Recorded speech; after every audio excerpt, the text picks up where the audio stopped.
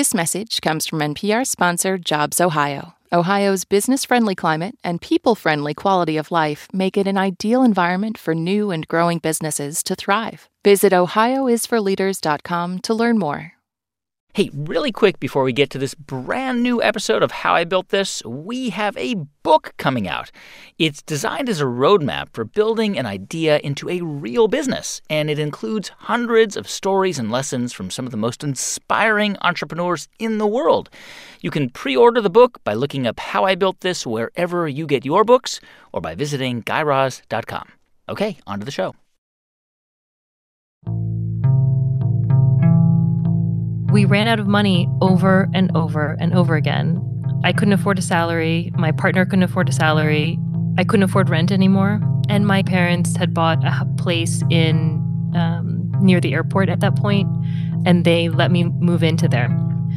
And we had this really, really incredible high-end clientele, and I was working on my mom's garage.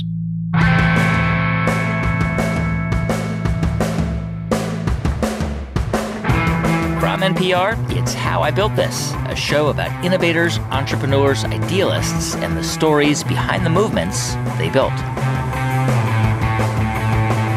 I'm Guy Raz, and on today's show, how a trip to Japan and a meeting with a geisha inspired Vicky Tsai to launch Tatcha, a line of skincare products that almost nobody thought was a good idea until everybody did.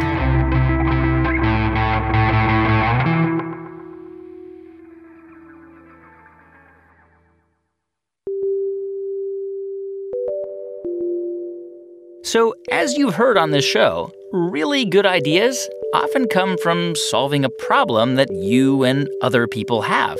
And of course, you can spend years solving that particular problem in just the right way, obsessing over countless designs, doing mountains of research to find the perfect fit between what you made and what the market wants. But sometimes ideas just sort of reveal themselves, even when you're not looking. And that can often happen when you're visiting a different country, like Gordon and Carol Siegel, who came across Scandinavian furniture on their honeymoon and went on to build Crate and Barrel. Or Susan Griffin Black, who encountered lavender oil on a visit to Covent Garden in London and came up with the body care company EO Products. Or Blake Mycoskie, whose trip to Argentina exposed him to a type of espadrille shoe that he'd recreate as Tom's. And for Vicky Tsai, our guest today, the pivotal trip for her was to Kyoto, Japan in 2008. She went there to kind of decompress after leaving a job that left her feeling pretty bad about herself. And it was on that trip that Vicky came across the nearly impenetrable world of the geisha, and in particular, the natural beauty products that the geisha used on their skin to make it look smooth and flawless. And when Vicky started to research the idea of maybe introducing some of these products to American consumers, she heard no from almost everyone. People in Japan told her that the skincare products used by the geisha were old-fashioned, the kind of stuff your grandma might use. And in the U.S., beauty experts told Vicky something even more disappointing, that Americans weren't even interested in beauty products from Asia. But it turns out they were, though it would definitely take years for Vicky's brand, Tatcha, to gain traction. And much of that time, she worked out of her mom's garage, scrambling to pay her team and pitching her skincare products on QVC. But by 2018, Tatcha was doing $70 million in sales. And a year later, it was acquired by Unilever for a reported $500 million. Now, Vicky actually got her start in the beauty industry working for her mom, who ran a small cosmetics shop in Houston. Both her mom and dad came to the U.S. from Taiwan. And after high school, Vicky went to UT Austin before transferring to Wellesley, the women's liberal arts college in Massachusetts. I loved my experience at Wellesley, but it was very, very small. UT Austin was a huge school, and I was used to my independence and used to big classes and lots of different kinds of people. So when I went to Wellesley, it's a very small boutique experience, tiny liberal arts college, and it's women only, which I understood theoretically, but it wasn't until I got there where I was like, where are the guys? But I guess while you were there, you met this guy who would eventually become your husband, named Eric. The story I read is that you actually really kind of pursued him. That actually at the beginning he was sort of not the kind of person who would ask someone out, I guess. Is that the story? Yeah. And it was the weekend before school started at Wellesley, and it had hit me that there really were no men there. And they had this dance called Tower Court Mixer, and men from surrounding schools would come in for the dance. And I saw him, and he wasn't at all interested in me. And I kind of kept on doing laps around the dance floor with my new girlfriends, and they kept on getting plucked off one by one. And then every few months, I would try to get his attention and email him and call him, but he just wasn't interested. So what got him interested? How did you eventually, get him to agree to go out with you? I'm not totally sure. I think I just wore him down. We've been together over 20 years now, and I just kept asking. Wow. So I guess after graduation, both of you moved to New York to work in finance, and both of you wind up, I think, at Merrill Lynch, right? Yeah. So both of you are working in Lower Manhattan. Yes, we were. And you guys were there on September 11, 2001, right? Yeah, we were in one of the World Financial Centers that's actually connected to the trade centers via a land bridge. And so I was on the trading floor, which was the 7th floor of that building, and my husband was on the 26th floor, which is where he worked, of the financial centers. And I was in a meeting when the first plane hit, and there was no windows in the meeting room. So we felt the rumble and we heard it, but we didn't know what it was. But my husband, when he heard the first plane hit, he went straight to the windows to see what was happening. And he actually watched the second plane come in and bank, and he watched it go into the tower. At that point, I was back on the trading floor. We had gotten out of our meeting, and when we heard the second plane hit, we didn't know what was going on, and nothing came on over the loudspeakers yet, but I remember getting up and walking 7 flights down and actually being one of the first ones to leave the building. And I'm ashamed to say that it didn't even occur to me to call up to my husband to tell him what was going on. I just split. And then I waited outside for him. You were on the sidewalk? On the sidewalk. And I realized we were never going to find each other because as people started flowing out of all the buildings, it got pretty packed, chaotic down there. And then the people were jumping. And I couldn't watch it any longer. So I walked back to our apartment, which was in the West Village, and I thought, he's going to know that we can't find each other here, and he'll come find me, and he'll probably beat me there because I have heels on, and he's fast. He was a marathon runner at that point. So then when I got home and he still wasn't there, that's when I realized, like, shoot, he was looking for me. And then I had no way of getting a hold of him because the mobile phones weren't working.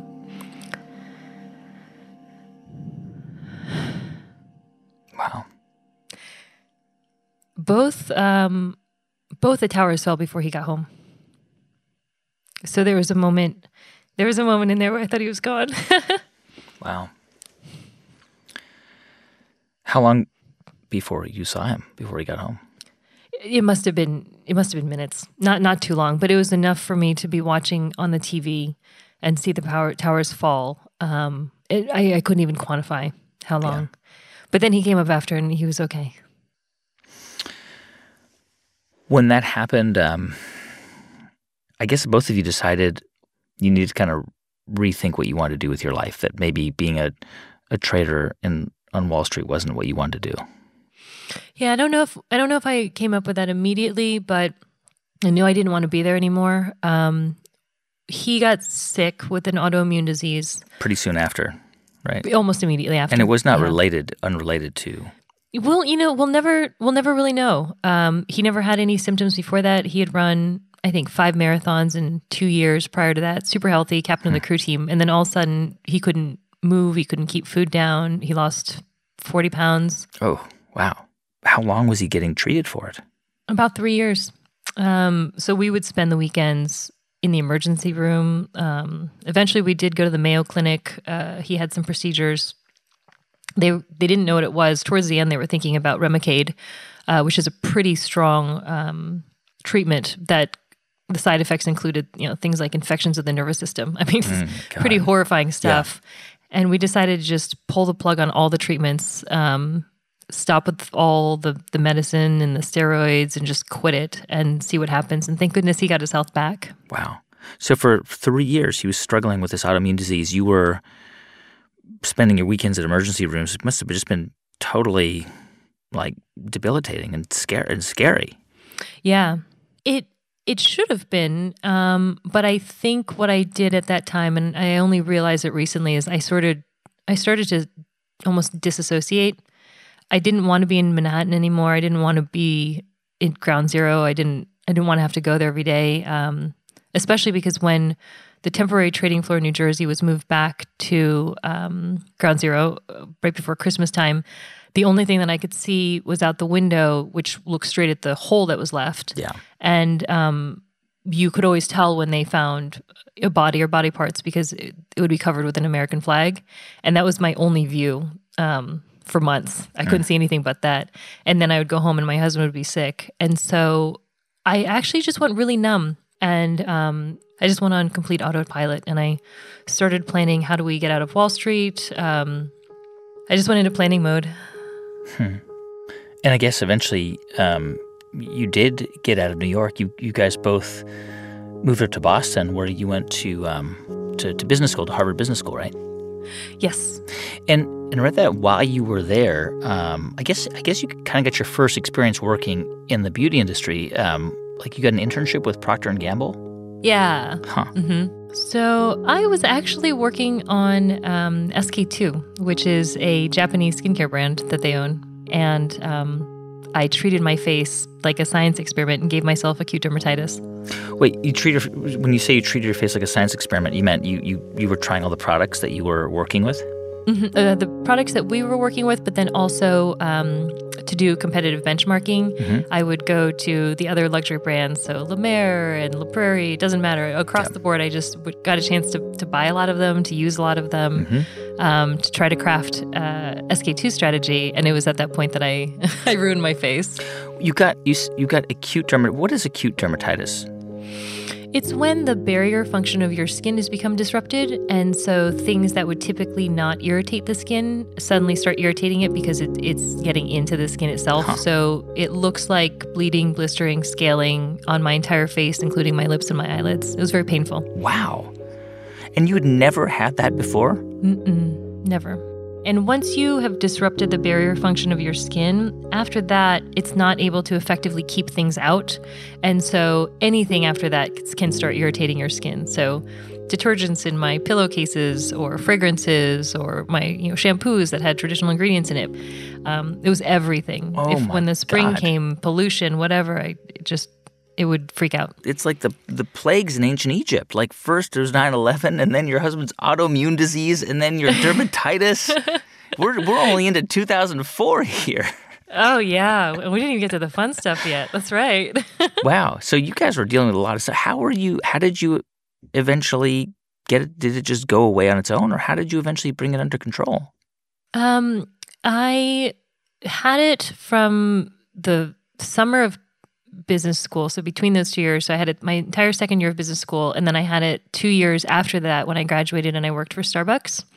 So after business school, we moved to Seattle. My job was to launch Starbucks' consumer products business in China. And I was flying all the time through Japan. There were not direct flights between Seattle and Beijing at that time. And the only thing I could put on my face that didn't irritate it was Aquaphor. Yeah. Which, you put on babies' butts when they have diaper rashes. I know Aquaphor well, yeah. But it leaves you looking kind of greasy. So when I would go to China via Japan, I would pick up these blotting papers that I found in Japan that I couldn't find in the U.S. What are blotting papers for people? Oh, I'm sorry. Yeah, that's a great question. It's a piece of paper that is made out of, there's various kind of materials. The ones in the U.S. are made out of cotton. The ones in Japan are made out of a certain type of leaf. And you press it to your skin when it's oily, and it lifts off the oil, but it won't disrupt your makeup or take any moisture from the skin. And that helped? It helped. All right, cool. So you got the blotting paper. You're going to China. You're working for Starbucks, which sounds like a pretty amazing job. And was there like a Starbucks craze in China already at that point? Like were people waiting in line to get their Starbucks and stuff? I don't know if there was lines, but it was already a very popular and admired brand. Got it. Okay. And your job is to launch what at Starbucks? Essentially frappuccino. Frappuccinos. Okay. Bottle frappuccino. So I read a story, and I don't know if it's entirely accurate, that you were grinding away at Starbucks. You were just working really, really hard and going back and forth, and you were really proud of this initiative. And then I guess it was time for you to get your annual review, and it was like meets expectations. That was what it said. Oh, you do your research. You found that. and that really hurt your feelings. Like you were really upset by that. I was offended, honestly. I would go 40 days straight without taking a day off. I would fly over the weekend so that I wouldn't miss any time and be back in the office by 8 a.m. Monday morning. The timeline for the project was extremely compressed. I was a team of one with no manager. And in the middle of all of that, I broke my arm, and I had a cast that went all the way up to almost my shoulder that I had to wear for months. And I missed 0 days of work. And it ended up being a very successful launch. Howard was super happy with it and had me present to his board of directors. And I had a VP in my group who I had very little mentorship or guidance from. And at the end of the year, he gave me my performance review, and it was meets expectations. And I just thought, this is not a place where I'll be successful, even though I have so much admiration for Howard and the company and the brand. Yeah. So I left. Wow. Meets expectations. Yeah. Whew. So you left Starbucks. Yeah. And then I was recruited out to the Bay Area to head up marketing for a sustainability startup. And then Howard Schultz found out, and he called me on my mobile phone and asked me to come in and meet with him. So I went back to his office, and it was the week that my furniture was already on a truck to San Francisco. Wow. And he kept on being like, why? Why would you go? And tell me what you want to do, and tell me what job you're interested in. But I had a weird loyalty to the VP who gave me a meets expectations review. So all I said to Howard was, I just don't fit in here. Yeah. So if I could do it all over again, Howard, I left because I got a crappy review that I did not deserve. No, I mean, of course, like, and when you're like, wait a minute, I've worked so hard and somebody else is, recruiting me now. It makes sense. So you got recruited by this other company. And what was the company? It was called, it eventually became called Good Guide. It's very hard to say. Good Guide. Good Guide. And it brought me to Berkeley. It was a few scientists out of Berkeley. And they wanted to create sustainability ratings for consumers by scraping the internet, so that a consumer could plug in their values. I care about gay rights. I care about animal testing. I care about carcinogens. But I also want a shampoo for curly hair, and be able to check all these things off and have it pop out a recommendation. Wow. They were really ahead of their time. I give them so much credit for that. Because that was 2008. That's still just as the iPhone is coming out. So it's still pre-app, really. And it was. I should mention, you were married at this point. You guys did, in between, you did get married. Yes, we were married. We still had a house in Seattle. And so I picked up and I left so quickly that I moved here. I moved to the Bay Area alone. Got it. Okay. And what was your job at that internet startup? What were you tasked to do? I was their first business hire. And so my job was effectively to come up with a launch plan for them, as well as, a marketing strategy.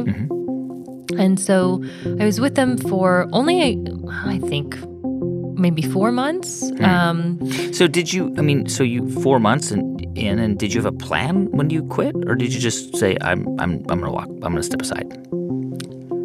I think it dates back to 9/11 and the experiences there, but I was becoming increasingly impatient with spending the hours of my waking life doing things that I didn't believe in, or if I believed in, but it just didn't feel like the right fit or the right people. So I typed up a resignation letter, and I drove into the office and I handed it to them, and I told them that I very much respected what they were doing, but it wasn't the right fit for me. And I tried to leave rather elegantly, but one, I was crying because I was so lost. And then two, I had brought this big clunky chair with me. And I was trying to take the chair out. You brought it to the office, like a chair that you wanted to sit on? Like an ergonomic chair. Oh, yeah. And then when I left, I had to take the chair with me, and I couldn't fit it in my car on the way out. And so I had to actually call up to someone in the office and have them help me compress the chair so I can close the trunk and drive away. It was the messiest resignation. It was humiliating. So you're like 4 months in and you're out of work. Did a part of you kind of regret leaving Starbucks at that point? Or did a part of you think, like, God, what am I doing with my life? Oh, yeah. I thought to myself, Howard Schultz called me my cell phone and offered me any job that I wanted at Starbucks. And now I am unemployed, standing in the street crying with my chair in a different city than my husband. Because he was up in Seattle. Yeah. Mm-hmm. And I definitely was thinking about all the debt that we had, because we had 2 business school debts, plus a mortgage in Seattle, plus a lease for an apartment in San Francisco. And my husband had undergrad debt on top of that. And I just remember thinking, I've really made a mess for myself. Yeah. You probably had hundreds of thousands of dollars in debt. It's probably about $600,000 at that point. And then now this is 2008. Yeah. Which is just the beginning of the Great Recession. What did you want to do immediately? Did you want to like hide in bed and put the covers over your head? Like what was your plan? Well, I told my landlord that I was not working, and she let me help be almost like the super for my building. Oh. And rent out apartments for her in her other buildings for $400 a pop. How'd you, and was that pretty good? Was that enough to kind of keep you going? I worked about 4 jobs at that point. That was one of them. I think the only thing that was interesting about that was oftentimes the business school types, when they move to San Francisco, will live in the marina. So when I was out there renting out apartments, it was not uncommon for me to see my business school classmates. And they would be like, "Is this your apartment?" And I was like, "No." And they're like, "Why are you renting it out?" And I'm like, "For the money." And they would give me this look of pity and confusion, but it didn't matter.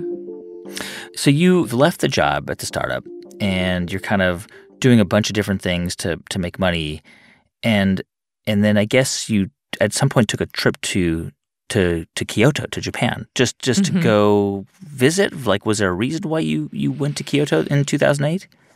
So I was unemployed. I still have dermatitis. I'm still using Aquaphor on my face, and I ran out of my blotting papers. I tried to find those blotting papers around in the U.S., and they're not available. There's different kinds here, but not that kind. And so I called up my friend from Starbucks Japan, and I asked her where to find these blotting papers. And she said they're actually from around Kyoto, and they come from gold leaf artisans. From gold leaf artisans?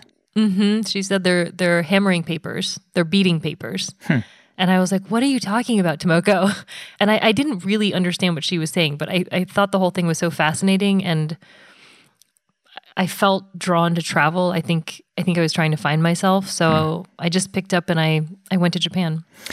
All right. So most people wouldn't just go to Japan to get a fresh batch of blotting papers. I have to imagine that you were thinking, these work really well for me. I want to go check them out and see if maybe I can, do something with them in the U.S.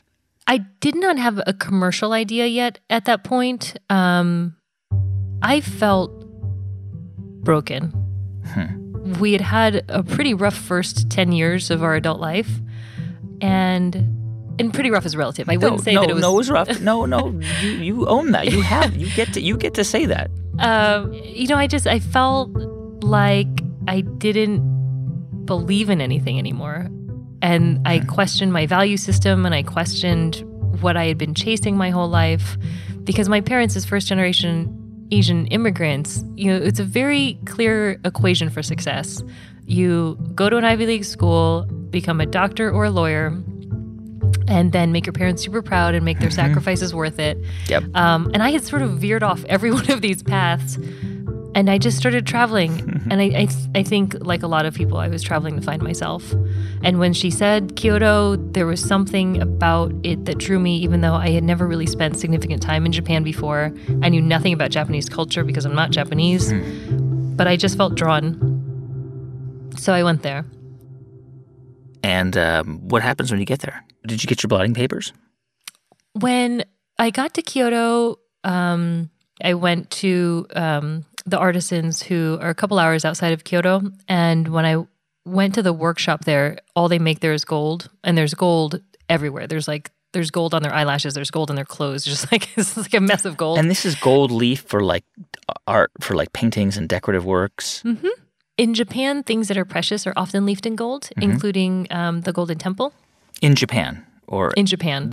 So basically, for centuries, blotting paper in Japan came from these gold leaf artisans who were using it to hammer gold into thin sheets of paper?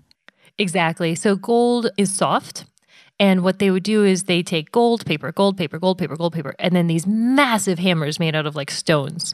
And it protects the gold during the hammering process because gold leaf is only a few micrometers in thickness. So it really has to get hammered down to almost nothing. And so this paper would get hammered with the gold, and it would protect the gold. And then when they were done with hammering, the hammering paper would get thrown away. So how did they figure out that this paper that they were using to hammer gold into leaf would be useful on human skin? That was my question, because it's such a weird leap. Yeah.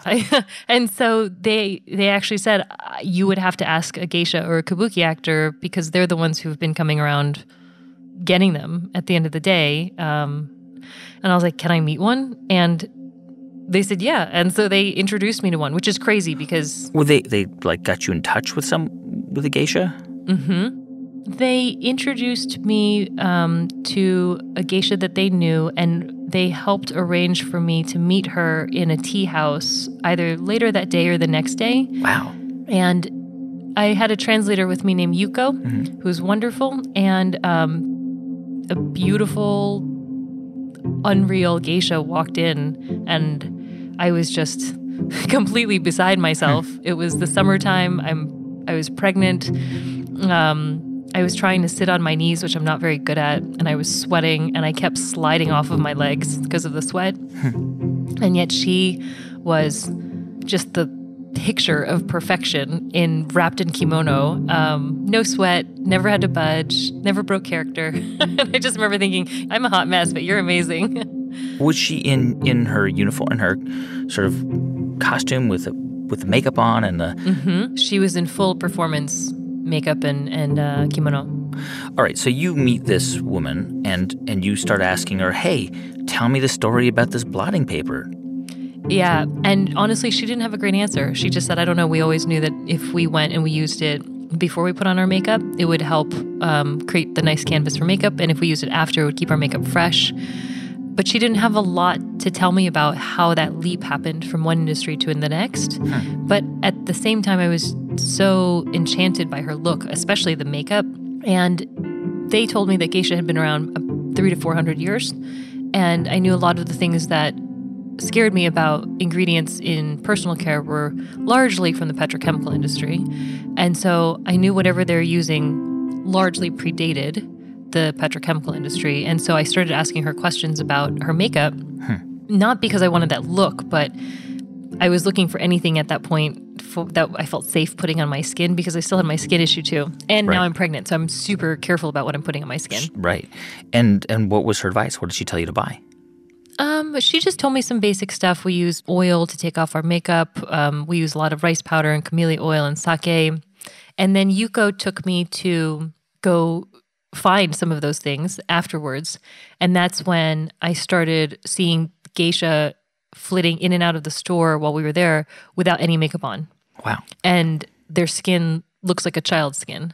And so if they reached for, a bottle of oil, I would reach for that bottle of oil. And then if they reached for a powder, I would reach for a powder. And what were the materials that were so different that you hadn't seen anywhere else? Like what was the source of the cosmetics? Like what were they making it out of? Largely food ingredients. When I took them home, Yuko had to write down on Post-it notes saying, this is rice powder, add water, create a foam, massage onto the skin, or leave on as a mask. Because everything was in Japanese, right? Okay, yeah. Mm-hmm. Yeah. And so I just came home with this box of things like that, and I used half of them wrong. But about 8 weeks later, my skin had pretty much healed. And that was after 3 years of dermatitis and steroids and antibiotics. And at the same time, I was so enchanted with the story of the blotting papers, the gold leaf artisans, the geisha, and the history. And to me, it embodied so much of what I was looking for as a woman. It was authentic. It was beautiful. It was steeped in true history. And so I guess if I take one step back is when I was still in Kyoto, after I met the geisha, I went back to the gold leaf artisans and I did ask if I could bring the blotting papers to the U.S. If you could buy some from them. Mm-hmm. And they said, no, we're not interested in distribution. And by the way, were they selling the blotting papers to the geisha, or were they just it was just refuse and the geisha were just picking it up? Originally it was refuse, and now they sell it to them. All right, so originally it was refuse, but clearly they were being sold in Japan because you had already used these blotting papers before. Exactly. And I was just asking if I could bring them to the U.S. because they weren't available in the U.S. And they said, we're not interested. They said they weren't interested. So then I said, how many would I have to buy to get you interested? And they said 10,000. And I was like, I'll buy it. And you said, I'll buy 10,000 pieces of paper? I'll buy 10,000 booklets. Right. And how much did that cost you? But like a couple $1,000? No, like 30,000, more than 30,000. Wow. So all right. So they said you have to buy 10,000 of these booklets, and you said, all right, I'll do it. But first of all, how are you going to do that? Well, first I said, I'll buy it. Then I went back to my hotel room and called my husband that night. So it's maybe 6 a.m. his time. And I said, good morning. I hope you're doing great. I just bought 10,000 blotting papers. To bring back with me to the U.S. Yeah. And he said, how are you going to pay for them? And you said? I looked around the room, and the only thing of value that I had left at that point was my engagement ring on my hand. So I said, I'll just sell my engagement ring. Wow. You said you'll sell your engagement ring. Did you pawn it at a pawn shop? I called the place in New York where I had bought my engagement ring because I had proposed to my husband and bought my ring. And so I just called them and said, I need to sell it back to you. Would you buy it? So they took it on consignment. Wow. It took a few months for them to find a buyer. Okay. And what were you going to do with the blotting paper, with 10,000 booklets of blotting paper in the U.S.? I had not really thought it that far out, honestly. But you just thought, these work really well for me. There's something here. There's something here. Maybe I'll keep like 1,000 for myself, and then I'll figure out, I'll sell the other 9,000, and then I'll have a steady supply for myself. Got it. All right. So you come back to San Francisco, and did you ship the blotting papers, or? It took them about a month to actually make them and send them to me, or maybe a couple months. And so they showed up in big crates a few months later. So did you have an apartment just full of blotting papers? Yes. But like, then what? Like, do you start calling friends? Do you have like a blotting paper party at your apartment, invite people over? Like, what do you do with them? I still can't explain it, but I saw this vision in my head of sharing these beautiful little treasures that I found in Japan with other women like me who were looking for something that was real and beautiful and safe. Mm-hmm. And so I thought maybe I can create a way to keep sharing these things that I'm finding, because there was these ingredients that heal my skin. There's this paper with this beautiful history that's, fantastic and simple. And so I actually created Tatcha as a way of sharing these things I was finding when I go there. And how did you come up with the name Tatcha?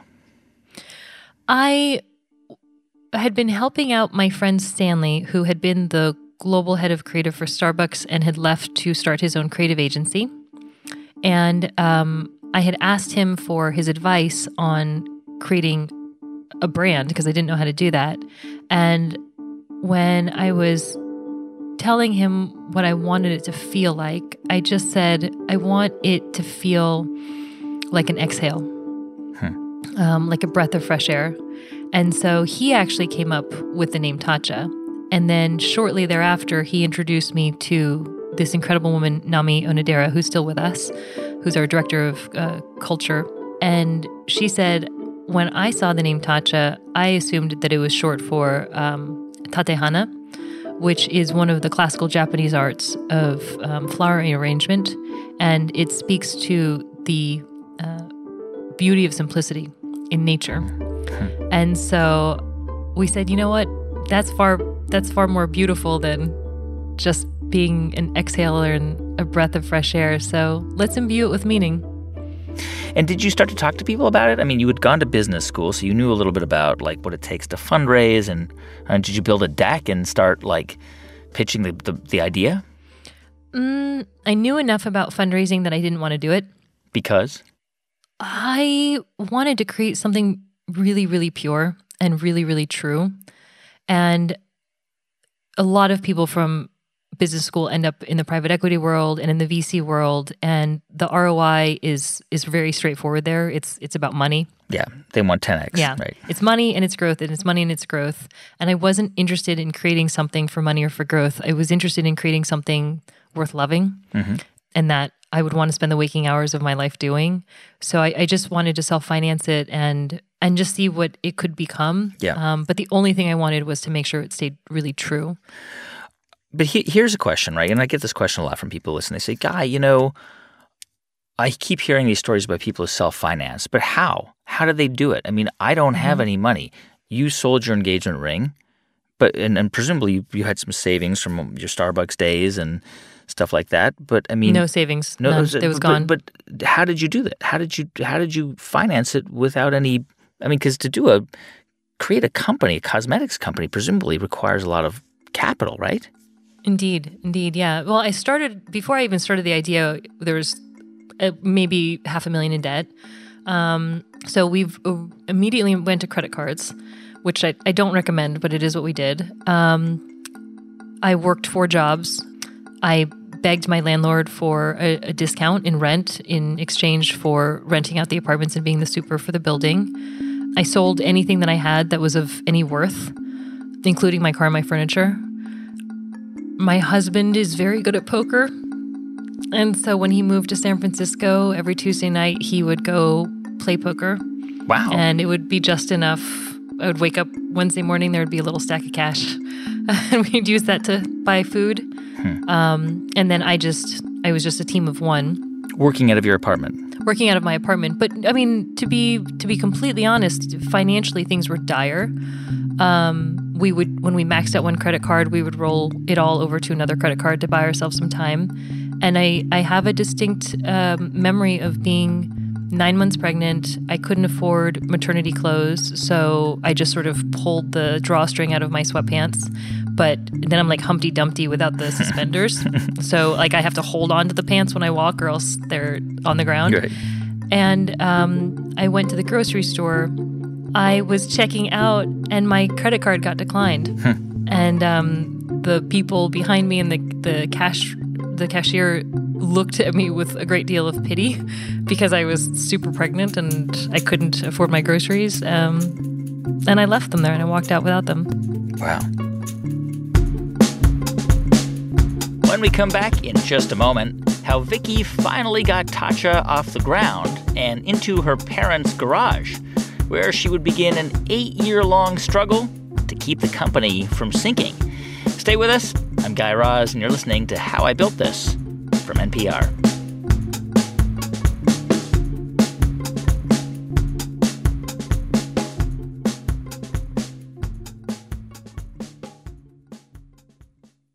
Support for How I Built This comes from 3M. From helping drive vaccine and therapy development with advanced purification technologies to developing an adjuvant that helps boost vaccine effectiveness, the research scientists at 3M are delivering innovative healthcare solutions to help us today and prepare us to better tackle what's next. Learn more at 3m.com/improving lives. 3M Science applied to life. This message comes from NPR sponsor Checker. Want to diversify your workforce and change the future? Studies show that employment is the #1 factor in reducing recidivism. Fair Chance Hiring provides a path to employment for 70 to 100 million qualified Americans. Choose Checker for fast, accurate, and fair background checks that give people a fair shot at their futures. Learn more at checkr.com/NPR. Hey, welcome back to How I Built This from NPR. I'm Guy Raz. So it's 2009, and Vicky and her husband, Eric, are about to become new parents with a bank account that's almost empty and an apartment that's pretty much full of Japanese blotting papers. And Vicky needs to come up with a plan to launch her brand new business, Tatcha. I was completely mistaken about how I would bring it to life. I thought if they're beautifully designed and I tell, this beautiful and true story about where they're from, I'll be able to find partners to work with. So retailers who would want to carry it, PR agencies who would want to work with us. And we were turned down everywhere. You pitched everybody. You said, hey, I've got this great product. You name it. Yeah, PR agent, I couldn't even give people money to take me as a client.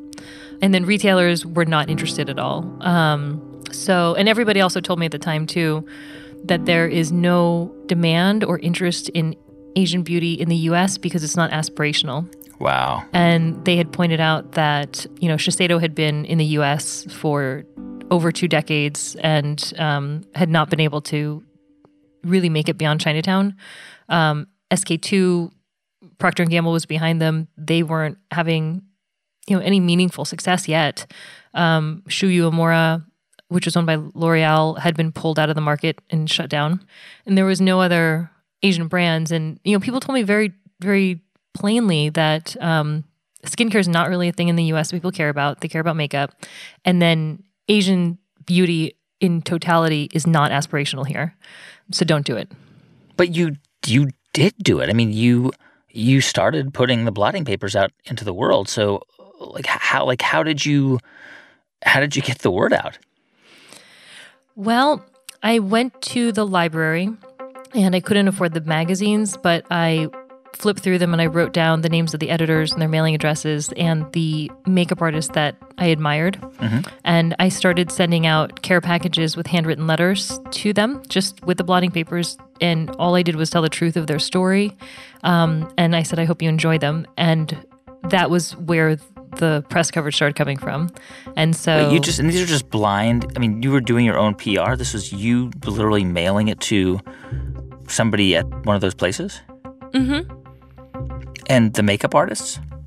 The makeup artists, I saw the names in the credits on the side of the picture, and then I looked them up online, and I found their agencies, and I would send them to their agencies. Where was the coverage? What magazines? Pretty much everyone. Vogue did a spread. Oprah, it was on the Today Show pretty quickly. We got a ton of press. It was amazing. So in your first year, you're doing great. I mean, it was difficult. I had the labels made from a wine label maker in Marin. And then when I got the labels home, I realized that the adhesive wasn't sticking the way that I needed it to. And so I got like a Purple Cow paper cutter and had to cut down 10,000 tops off of these stickers. But I was pregnant, so it was hard to even reach the table. So I did those 10,000. Then I bundled it all up, and my husband helped me. And a lot of I would say half that order, I actually shipped to the UK. Space & K was my first retailer. Space & K, that's the beauty retailer in Britain. Yeah. How did they even find out about you? The magazines. And you're still running this out of your apartment? Out of my apartment. Mm-hmm. So they weren't buying huge amounts. They were buying manageable amounts. A few thousand. Okay. Yeah. And then I had merchandising units made. So it was pretty much every single dollar I could scrape together turned into either merchandising units or these blotting papers. And they ended up hitting stores the day that I was in labor with my daughter. So we officially launched the day that my daughter was born. What was Eric doing? What was his job at the time? Eric had found a job. At that point, I think he was with Cisco. Mm-hmm. We were fortunate. We had one income. So you're a brand new mom. How were you guys dealing with childcare? I was taking care of her myself, but I also was really lucky. My mom had visited and she helped me find a nanny, Mrs. Liu, who didn't speak English. She's originally from China, and she took care of my daughter in my one-bedroom apartment while I worked. And then when my daughter napped, she would help me pack out orders. Oh. And then she became our first employee. Was it clear to you that you could make a go just by selling blotting paper, that could be a sustainable business? No, it was not. I was making far less revenue doing that than my lowest paid salary job I had ever had. It was not a business. It was a hobby business at that point. And did you have huge ambitions for it, or did you think it was going to kind of be a side hustle? Because it sounds like, in a way, it was definitely not a side hustle in the sense that I worked 70 hours a week doing it. I took one day off in the hospital when I gave birth, and then I went back to work. Yeah. So about 2 weeks after that, I flew. After the birth of my daughter. Yeah. Maybe it was more like 3 weeks. I was flying again, either consulting or going to Japan and continuing to research this. And it was horrible to leave a newborn. Yeah. Wait, you were doing part-time consulting gigs, like, to make ends meet in addition to running the company? Yes. And how long did you do that? Like, how long was it before you were able to stop doing outside work and just focus on the company? Was it like 2 years, 3 years in? 3 to 4 years. Wow. And then about a year into it, I had exhausted my search for those other ingredients that I had found in Japan and used.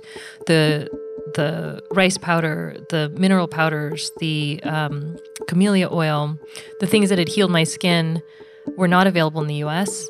Even in San Francisco with an incredible Japantown. I went to Japantown, Chinatown, Koreatown. I went to traditional Chinese medicine places because there's a lot of herbal treatments there. I went to eBay. I mean, I went everywhere. It's just not here. You were looking for that, like, rice bran, whatever, like, foaming powder that you were using, and the camellia oil, and you could not find it. I'm surprised you could not find that. Could not find it. Okay. And then even then I did not realize how unique it was. And so on one of my trips back to Japan, I actually flew to Tokyo. And I just went to the department stores and I went straight to the cosmetics counters for the Japanese brands.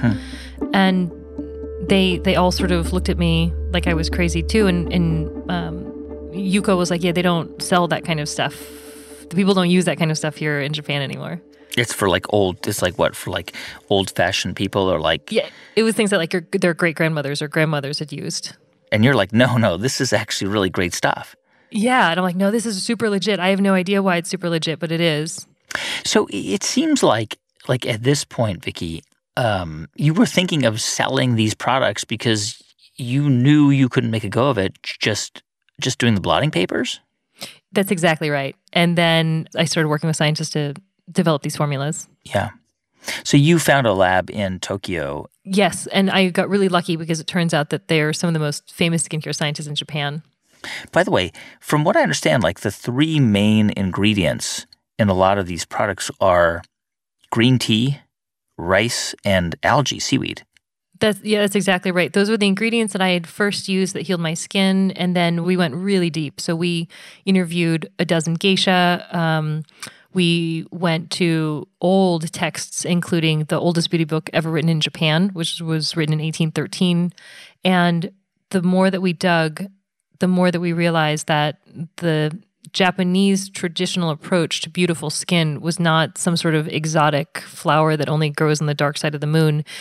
Like many other cultures hundreds of years ago, when women found that their skin was dry or patchy or breaking out, they go to what's within reach, and what's within reach is in the kitchen. And so the basis of the Japanese diet is the basis of their beauty. It's amazing. And that's it. It's amazing. It is. It's amazing. Straightforward. So they started tinkering with different products. And what did you say? You said, I want to do a lotion, I want to do a face cream, I want to do, was it that specific? I brought them the things that I had been using that the geisha had shown me. And this was to wash your face or to clean your face or to do what? Yeah, there's a camellia oil that you use to melt off your makeup. There is a rice powder that you use to enzymatically exfoliate your skin. Got it. And then a moisturizer that was made out of silk extracts. And when I showed them the things that I was hoping to create, I remember that they laughed a little bit because they said, why do you like these old-fashioned things? Nobody will like this. Nobody uses these anymore. And I was like, because they work. I don't really care what's sexy. It works for me. But it's interesting because they were old-fashioned, right? But you understood that if you just updated the design, it could appeal to people in the U.S. because so much of these things is about design, right? You have a great product and the design sucks, no one's going to notice it. That's exactly right. You know, the way that most beauty brands come to life these days is, if you've ever wondered, how does this model or this actress suddenly come out with a 80-piece skincare collection? What does she know about skincare? It's pretty easy if you want to do it the fast way. You go to a contract manufacturer. They have stock formulas and stock packaging. You pick it. You put in 0.01% of a marketing level ingredient. You put your name on it. You pick a fragrance, and it's out the door. And that is how the vast majority of skincare is made in the world. And I will be completely honest. I did go to labs in Japan and say, do you have formulas like this? Because no brands are making anything like this. Right. And they said, no, we don't make formulas like that. You were looking for like a potential white label product. Because that's the way you make things in the beauty world. Sure. Yeah. And so they would take me to their glass cases where they would say, we used to make something like that 120 years ago. But no, we don't make that anymore. And so that's why I had to find my own scientists. How were you able to at this point, did you get some outside money? Because how are you able to pay that lab and those scientists? At that point, I had gone and started doing a friends and family round. And by friends and family, it was mostly my family. This is like 2010, 2011. Mm-hmm. And so I went to my mom and my dad, Stanley, my co-founder, and then some people who eventually started working for Tatcha. They invested as well. Mm-hmm. And so it was just us. Were you able to raise more than $1 million? I think it was over the course of a few rounds, it added up to $1 million. And that was certainly going to be enough to get the lab to come up with the formulas. The formulas, yeah. We also did custom packaging, which is unusual as well. So building our own molds and from scratch and molds for bottles and tubes. Mm-hmm. And the molds are expensive because they're huge and they're made out of steel. And so having custom molds made and the engineering and the design that goes into that's quite expensive as well. So in those first, while you were developing the product line, were you burning through cash? Yes. And, you asked me about the fundraising, and I mentioned that over the course of a few rounds, it came to maybe $1 million, eventually $2 million, but it was not an organized affair in any way. Yeah. It wasn't like we had a thoughtful business plan despite having multiple Ivy League MBAs on the team. Yeah. We were all finance people. We should have known better. Right. And been able to stick to a budget and a forecast and a business plan. And that didn't happen at all. And we ran out of money over and over and over again. I couldn't afford a salary. My partner couldn't afford a salary. I couldn't afford rent anymore. My parents had bought a place in near the airport at that point. In San Francisco, in Millbrae. And they let me move into there. Wait, where was your husband? My husband moved with me, but we couldn't afford the apartment in the marina anymore. But he had a job. He did, but every single dollar that he had, I took and I put into the company. Right. So you moved into their apartment for how long? Into their house for 7 years. For 7 years? And worked out of their garage with no salary. So I'm just curious. You were making essentially a high-end brand, right? You were making a beauty product that was going to appeal to people who had money to spend, and you could not live that kind of life, certainly at the beginning. But I guess at the same time, didn't you kind of have to present yourself that way a little bit, like kind of as glamorous and, just to, at least to people you were talking about the product to? I tried to hide and not meet them in person, and only speak with them or send them letters. And you're right. One of our first customers, and I don't normally mention our customers, but one of our first customers was Donatella Versace. And we had this really, really incredible high-end clientele, and I was working on my mom's garage. Wow. All right, so you launched the product line, and you already had a customer base. Were people buying the product in 2012 when it started? No. When we launched the skincare, this little 4-piece collection with just, a cleanser, an exfoliant, a serum, and a moisturizer, I was so fortunate in that I had sort of the holy grail of press hit the same week or weekend that the products launched online. And so it was like a 2-page spread in Vogue. It was a feature in Oprah. It was the Today Show again. And we had this website set up and it was beautiful. And I remember we sold exactly 1 serum. And then that was maybe on a Friday. And then that weekend, I was trying to figure out how to create a promotion code, and I made a mistake and I zeroed out all the pricing on the website. And I didn't know it for 2 days. Finally, a woman that I knew from Starbucks who had seen a Facebook plea that I had put up, like, please come check out my website. She went through the website and saw that everything was $0, purchased, made an order, and then forwarded the order to me and was like, hey girl, you shouldn't give your stuff away. And I realized, gosh, Wait, sorry. There was like a glitch on your website? Yes. And so the weekend after we got the holy grail of press, the only order that I got for $0, because I had zeroed out all the pricing, was from someone I know. Got it. Okay. And no retailers wanted to carry us. And they said, I don't think that this is interesting or compelling. I don't think that anybody will think that Asian beauty is compelling. And you needed retailers. You needed it to be in Sephora and in the department stores for it to work? You couldn't just do direct to consumer? I had hoped that I could do a combination of direct-to-consumer and retail, but there was no traffic to our website. Even when I made the prices $0, nobody came. Even when I had great press, nobody came. And then all of the retailers said that they weren't interested, with the exception of Sephora, to their credit. Huh. And by the way, at this point, how many people are working for you, like in your mom's garage in Millbrae? Up to 15. Every day? Every day, yeah. And the orders, because then around that point I started going on QVC, and QVC volume is significant. How did you get onto QVC? I begged and begged and begged and begged for an introduction, and I was turned down swiftly, at least 4 times to even get a meeting. And then finally, this one merchant was kind enough to take a meeting with me, and then they gave me a chance to go up there, and we sold out. You went on to QVC as like the pitch person? Mm-hmm. Yep.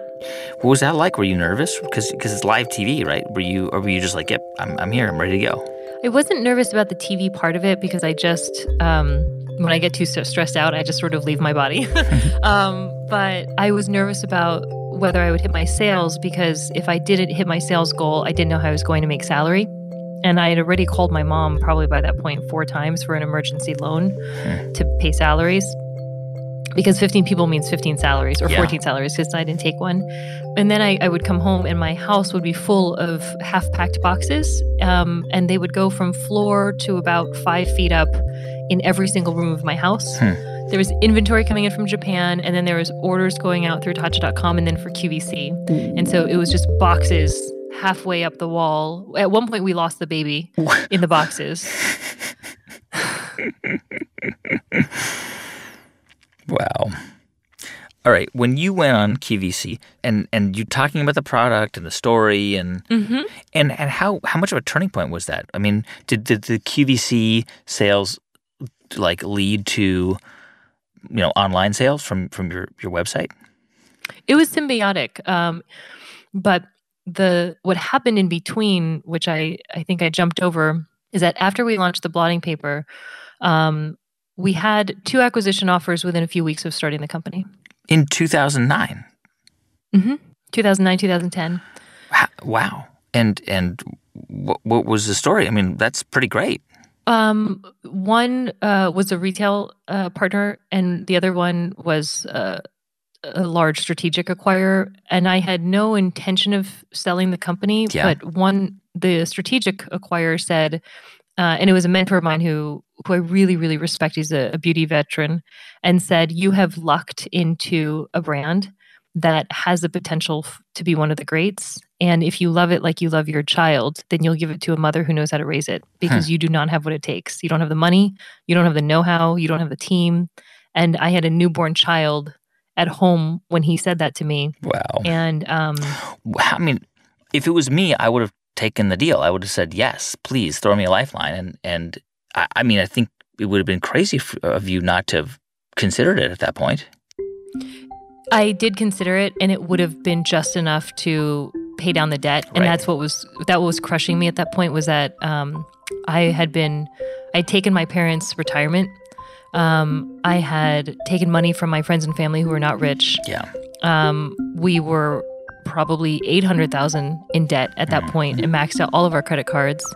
And then when he said, "You don't have what it takes," I felt terrified that I had bitten off more than I can chew, and that I would lose people's money and disrespect a culture that's not my own. And so I was going to do it for no personal profit, but just to get out, just to pay everybody back, and to let the brand live on. And you would have no equity in it. No. So you were going to do it, and why didn't it happen? Right when we thought we were going to do the deal, I wake up one day and I turn on the news, and there had been a tsunami, and then a radioactive incident with the nuclear. This is after the earthquake in Japan. This is the earthquake in Japan. Yeah. And then the acquirer pulled out. They pulled out? They pulled out. Because of the earthquake in Japan? You know, they didn't really give me a reason at that time. They just, within 24, 48 hours, they were out. Wow. Yeah. And so you would have taken that deal had they not pulled out? I would have taken the deal. And we would not be talking about Tatcha today? Not with me. With them, yeah. Yeah. Wow. And so I think the reason I told you this story is because you asked if I was ever scared, or did I know that it was going to work out? And no, at no point did I think it was going to work out. I just, at some point I realized that the fear finally went away when, about 3 years into it, we formed a partnership with an organization called Room to Read. And they are one of the leading nonprofits globally for children's education. And they have a special fund for girls, and fund girls' education, including life skills training throughout Southeast Asia and Africa. And I always knew that I wanted anything that we created to give back. And so we created a one-to-one model where every single purchase funded a day of school.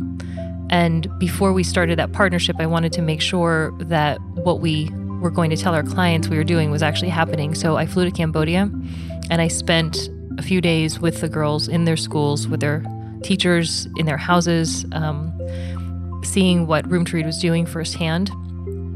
And when I saw that, that's when my fear evaporated, because I was surrounded by children who had no electricity, no running water, maybe no parents, not a lot of personal safety over their bodies. And yet they showed up every day with hope and with courage about the fact that their past wasn't going to define their future. And they look like my daughter. Yeah. They look like me. And so that completely reframed for me what risk is, and what sacrifice is, and what's dangerous. And how did the brand, because I think by 2014, I think your revenue was like $12 million that year. I don't know, once people started to buy the product, was it just kind of like a self-generating process where it just grew and grew just organically? No. We were not profitable for the first 8 years. So we had to personally finance the losses. And then when we ran out of money, we would have to go to friends and family and ask for help. But no, every step of the way was like figuring out from scratch again how to make sure that people knew that we existed. If you started the business in 2009, it took you like 8 years to get to profitability. So you weren't really profitable until like 2016, right? Or 17. I mean, like at what point did you start to kind of breathe a sigh of relief a bit? I mean, at what point were you able to say, okay, because you had been through, periods where you almost accepted a deal, right, to basically take care of your debt, and you had to borrow money, and you were constantly worrying about paying your team, and nobody was making a whole lot of money. They were all, promised equity. Like, at what point did you start to feel like, okay, this is going to be okay? Was there a point? Every year it felt like a high wire act where the wire was getting moved higher and higher and higher. And it was probably only when our private equity company came in 2.5 years ago, and it was the only institutional round of capital that we did, that I started feeling less alone. Yeah. So, and it was probably easier to attract that at that point because you had proven the concept. Exactly. And they were wonderful partners, and so that was the first time I started to breathe a sigh of relief. But it came with its own different pressures because private equity doesn't invest for very long, and so I knew that the second that they invested, the clock started, and there would have to be another capital event to buy them out. And it was at that time that one of the operating partners told me that he thought I should hire a real CEO, and it was a gut punch. This is in 2017. This was in 2017 or 18. I have to double check the timeline. And it was a gut punch because you were like, I'm the CEO. Yeah, I had founded this company and been the CEO for, at that point, 9 years, and had led it to, pretty meaningful growth and meaningful in our industry and meaningful to our customers. I think 2017, you're probably doing like $30-40 million in sales that year. Probably. I would have to go look at the numbers. So, you had a degree from Harvard Business School. You clearly were qualified. So what? And I'm not trying to disparage this person. Maybe they were really genuinely trying to give you advice in your best interest. But what was it that they felt you didn't have? I asked that question, and the only answer that he gave me was, if you are willing to hurt the company for your own ego, then we can have that conversation. But why? Why would you be hurting the company? And that's what I said. I said I would never hurt the company. I love the company like I love my Sure. family. It is my family. It's in my house. What are you talking about? So I never actually got an answer, but it took the wind out of my sails. But what do you think? If you could step out of your own body and get on the balcony and look down, what would you have said about your leadership if you were being critical of it? I was definitely learning on the fly, but I would say that most founder CEOs do learn on the fly because the job changes every day. Yes. I was trying to negotiate between being Vicky and Victoria. Victoria is what a lot of people see on QVC and in magazines, and Victoria is always zen, and Victoria is always grateful.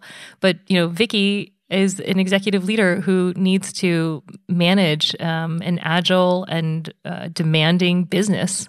And I didn't have a model of female leadership that I had seen before that I could look up to. And so I never really felt comfortable asking my team to do things if they didn't want to do it.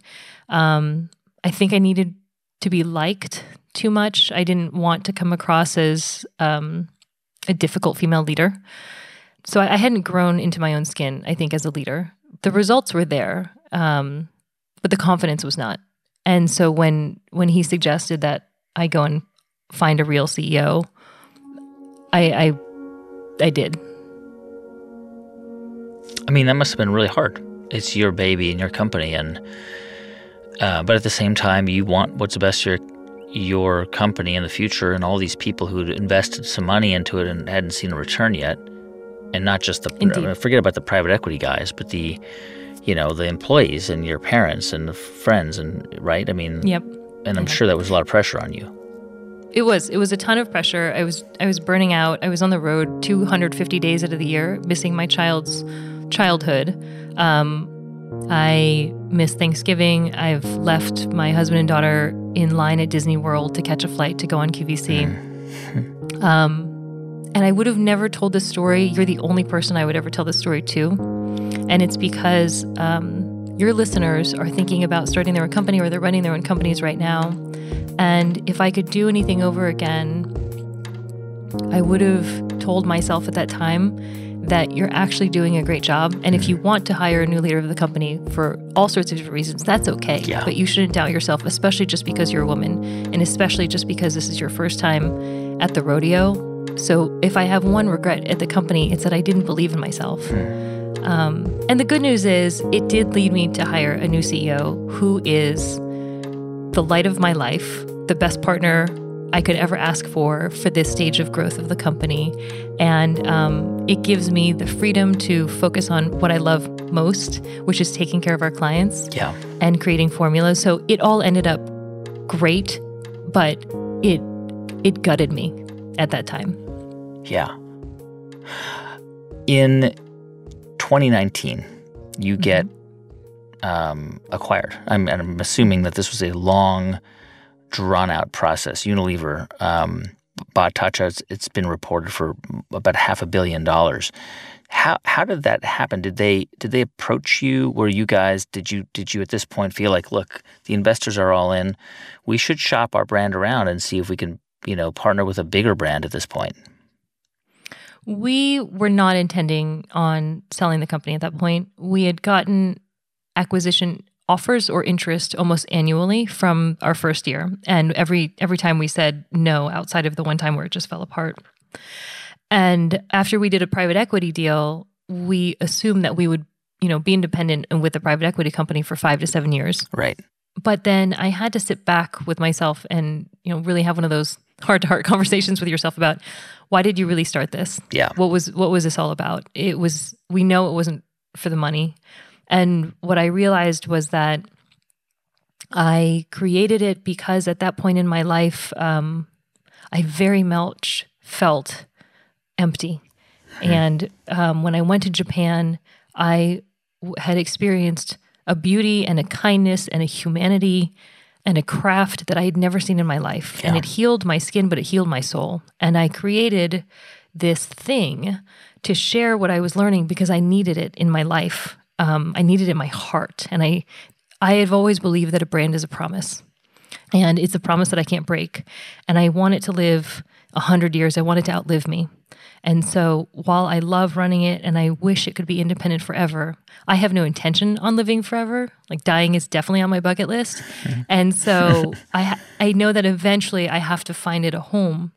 And then I met Unilever, and I knew nothing about Unilever and had certainly never thought about them as a strategic partner. But there was this woman, Vasiliki, who was creating a group within Unilever, and the rule was that they had to be purpose-driven brands, and they had to have a purpose above commercial. And we had a conversation, and she brought me to tears. And she's a mother, and she's a female leader that I admire. And one of the things that she loved most about the brand was the giving model. And so that's when I decided, while I would love to run this myself independently forever, I know that's not possible. So I would rather than get it into a forever home where it can be protected, and I stay with it. But then it's a forever home. So, I mean, when that became clear that they were going to acquire you, I mean, how has that changed, just changed the way you work? I mean, I guess in a sense, like I interviewed Jamie Siminoff, who sold Ring to Amazon, and now he works for Amazon. And he loves it because he really is just a tinkerer. Like, he loves to just go and invent things. And so he doesn't have the pressure of having to, like, raise money and talk to investors and do all that stuff anymore. Like, he now can just do what he loves. And he's great with that. Is that how you feel? I feel so incredibly blessed. We're completely independent from Unilever, but they are very much a purpose-driven company. And it got put to the test with COVID because they made this acquisition, and everybody can talk about values and purpose when things are going great, but it's when things are difficult that you really get put to the test. And the truth of it is, when we sheltered in place here in San Francisco, and the stores, we started getting nervous about the safety of everything. We shut down our office. We pulled our field team. We shut down our warehouse because we wanted to put everybody's safety first. And that meant that, for the first couple of weeks that this was happening, we were down like 80% a day in sales. Wow. And I said, I know this is going to really hurt financially, but I have to protect my people. They didn't blink. They didn't even hesitate. There was never a but. They said, pull your people right now. And tell them that their jobs are okay, and we're going to keep paying them from home. Wow. I mean, in some ways, you're very, it's almost so fortunate that you did accept the acquisition deal, because you're part of now a huge, well-financed multinational company that can insulate you. Had you been independent, it could have been a rockier road right now. If we were independent, I think there's a very good chance we'd be shutting down the company right now. Wow. When you think about all the things that have happened to you and the success of the brand, the business, do you attribute most of that to your intelligence and your work ethic, or do you think a lot of that had to do with luck? For sure not intelligence. I am no smarter than anybody else. I think when you start any company, the most important thing is to show up every day. You just have to keep showing up for the game. I did get very, very, very blessed with amazing people who believed in us when there was nothing to believe in, and who stayed with us. So our scientists from day one are still our scientists today. Our packaging partners from day one are still our packaging partners today. Our retail partner, Sephora, who did believe in us in day one, I just couldn't afford to be with them until year 5 because it requires more investment. They're our best partners today. So I've been really blessed, but I'm definitely not smarter. I'm definitely not more strategic. And that's why I love what you do. And that's why I love this podcast. And I wish it was around when I first started, because it would have been my lifeline to believe in myself, and it would have felt less lonely to do this. And so I'm so grateful for this opportunity to tell you this story, because the other hundreds of times that people have asked me over the last 10 years about building this company, they've only asked about the highlights. And so I think about the entrepreneurs and hopeful entrepreneurs out there who read stories like the ones like mine and think that it was sort of leaping from one gilded lily pad to the next that just got getting better and better and easier, and that I'm at home meditating, and it's all been very zen and beautiful. And it has been very zen and beautiful, but it has also been death-defyingly difficult and treacherous, and it has broken me down to my very core and caused me to question who I am as a person and what I'm made of. So I'm just a really big believer that if I can do it, and it's in the cards for you, then anybody can do it. That's Vicky Tsai, founder of Tatcha. By the way, remember back in the early days when Vicky first sent samples of blotting paper to professional makeup artists? Well, one of those artists was Daniel Martin, who went on to do the makeup for Meghan Markle when she married Prince Harry. Anyway, Daniel Martin has just signed on to work with Tatcha in a leading creative role. And his first project, a 10th anniversary reissue of those original blotting papers. Hey, thanks so much for listening to the show this week. You can subscribe wherever you get your podcasts. If you want to write us, our email address is hibt@npr.org. And if you want to tweet at us, it's @HowIBuiltThis or @GuyRaz. Our show was produced this week by Jed Anderson with music composed by Ramtin Arablouei. Thanks also to Julia Carney, Candace Lim, Dareth Gales, Neva Grant, and Jeff Rogers. I'm Guy Raz, and you've been listening to How I Built This.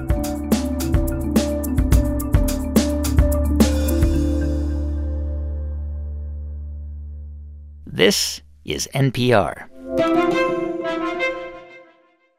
These days, Chelsea Handler tries to keep her and her friends' white privilege in check. She starts really getting weepy, and I was like, well, what are you doing right now? You just said you read White Fragility. You cannot talk about reading White Fragility and start to cry. Comedian Chelsea Handler on white privilege and a new book. Listen to It's Been a Minute from NPR. How do we reinvent ourselves? And what's the secret to living longer? I'm Anoush Zamarodi. Each week on NPR's TED Radio Hour, we go on a journey with TED speakers to seek a deeper understanding of the world and to figure out new ways to think and create. Listen now.